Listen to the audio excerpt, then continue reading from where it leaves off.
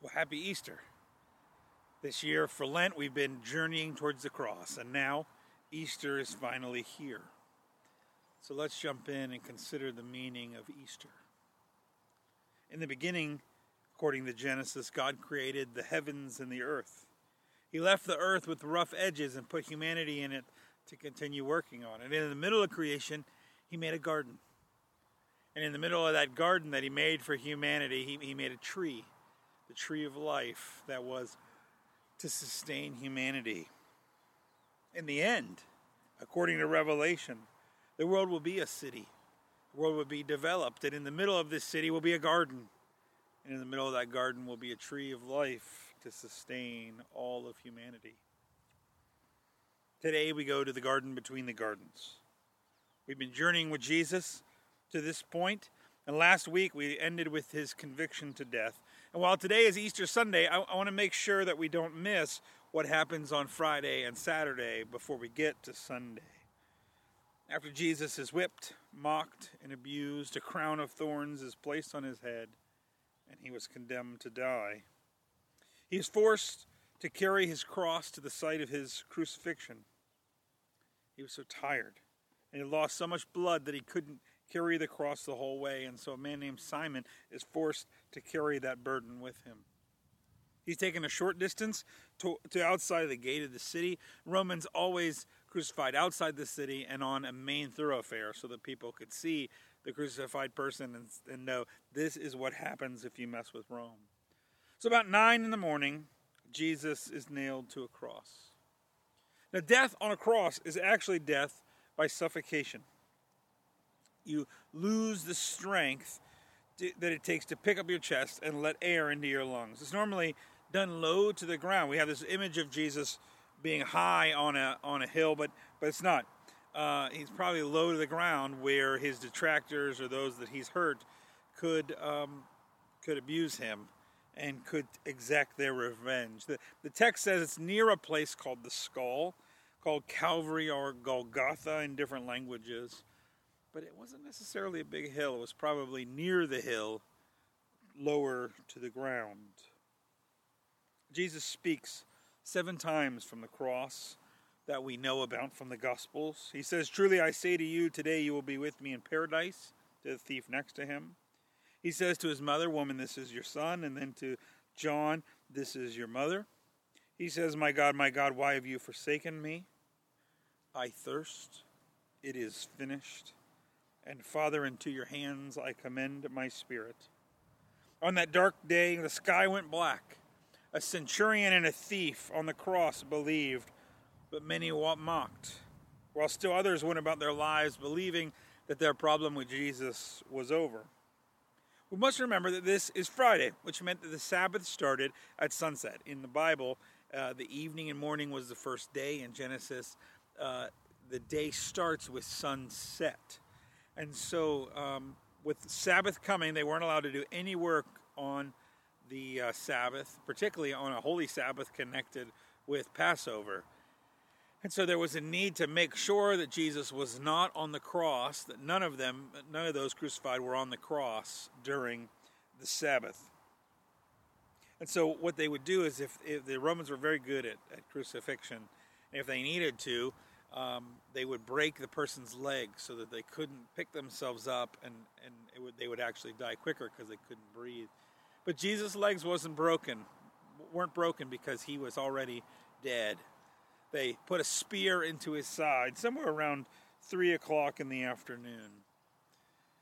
The text describes that water and blood comes out. Now, I watched a special on the History Channel where doctors took a look at this account and did some experiments, safe experiments, to see what kind of stress the body would come under. And their suggestion is that Jesus died of an aneurysm in his heart. That would explain if his heart wall burst in some way. Fluid would have surrounded the heart to keep the blood in that place. And so if he was stabbed in the side, water would come out first and then blood. Maybe they could suggest he hurt his heart when he was whipped or when he fell under the weight of his cross. And then as his heart beat wildly while he was on the cross, his heart burst, and he probably died that way. Water and the blood have been taken by the church to represent baptism and the Lord's Supper.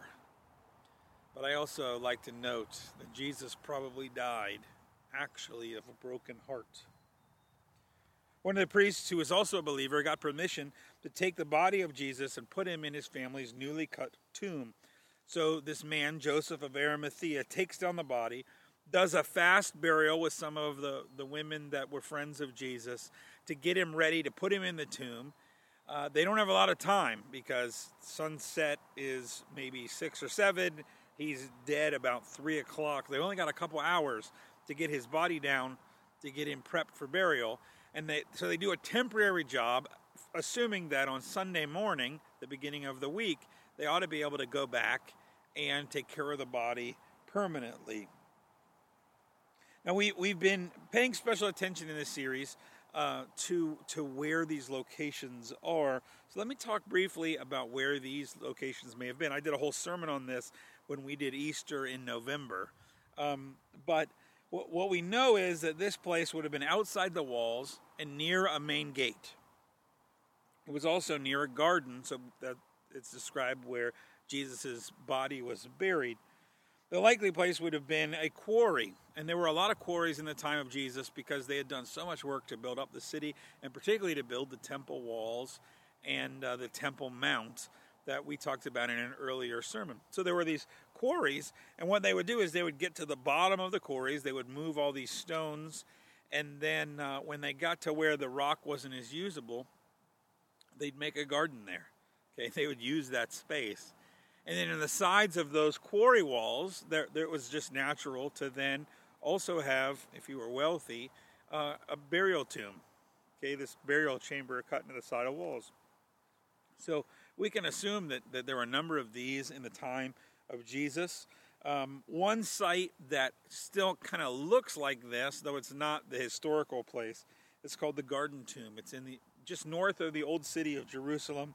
There's a tomb there in the garden, a cliff nearby that resembles a skull. And so in 1883, a man named Charles Gordon saw this and thought, this is probably where Jesus was. Now we know that this tomb is actually too old, but if you see pictures of it, it has the feel of a garden tomb. I mean, imagine, as you think about this garden tomb, how the disciples felt all through Saturday, knowing that their friend, their rabbi, their leader was now dead, knowing he was in that tomb. How lost, confused, hurt, and heartbroken they would have been.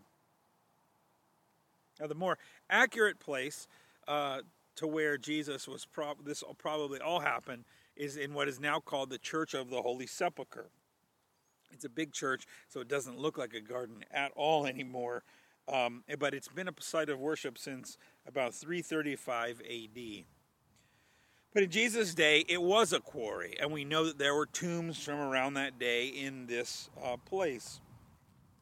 The church has several elements. When you walk in, you can go upstairs, up this little set of stairs, and then you can reach under an altar and touch a hole where it said that the cross would have stood. Whether that is the place or not of the cross, we can't be quite sure, but it's probably right near there. When you come back down, there's a flat stone where Jesus' body was laid out and prepared for burial. Again, can't know exactly the place, but it's very close to there. And then there's a round rotunda, a round room with this marble building inside of it called the Edicule. And if you go in there, you can find the tomb of Jesus, a bed where he may have laid and resurrected. And even recently, they figured out that in those walls are still stone from the original quarry. So this really may be the place where Jesus rose from the dead. Let's imagine this scene now as I read for you from Mark 16, 1 through 8. When the Sabbath was past, Mary Magdalene, Mary the mother of James, and Salome bought spices so that they might go and anoint him. Very early on the first day of the week, when the sun had risen, they went to the tomb. And they were saying to one another, "Who will roll away the stone for us from the entrance of the tomb?" And looking up, they saw the stone had been rolled back. It was very large. And entering the tomb, they saw a young man sitting on the right side, dressed in a white robe. And they were alarmed. And he said to them, "Don't be alarmed. You seek Jesus of Nazareth, who was crucified. He has risen. He is not here. See the place where they laid him. But go, tell the disciples and Peter that he is going before you to Galilee. There you will see him, just as he told you." And they went out and fled from the tomb, for trembling and astonishment had seized them. And they said nothing to anyone, for they were afraid. So early in the morning, some women go to finish the burial process that they had to do so quickly on Friday. They expect a dead body to anoint, the body of the one they love, the body of the one that some of them at least saw die.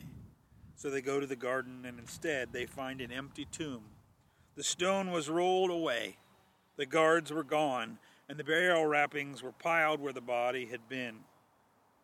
They were told, "He has risen. He is not here."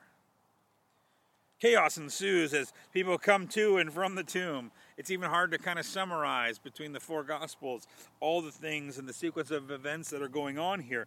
Angels speak. Jesus greets. But they think he's the gardener. And he appears to many in the coming months. To this day, nearly 2,000 years later, a special celebration every year marks this time, Easter. But why is this day so important? Yeah, it's a miraculous story, but it's more than that. In the beginning, God made a garden with a tree of life in the middle. In the end, God will make a garden with a tree in the middle. But to get from one garden to the other, there had to be a garden in the middle. The garden between the gardens. That this garden, this resurrection tomb, is the garden between the gardens. And the cross is the tree of life between the trees. And to get from one to the other, from the beginning to the end, because of sin and because the world was not as it should be, Jesus had to go to the cross. To get from one tree to the other, from one garden to the other, God has to purchase the victory. Easter is the garden between the garden, and the cross is the tree between the trees, the real tree of life. And the garden is a call to new life. So where you are dead, may Jesus be raising you up. Where you are rotten, Jesus is giving new life. Where you feel buried, Jesus is rolling away stones. Let us celebrate this day, for he is not in the tomb. Christ is risen. He is risen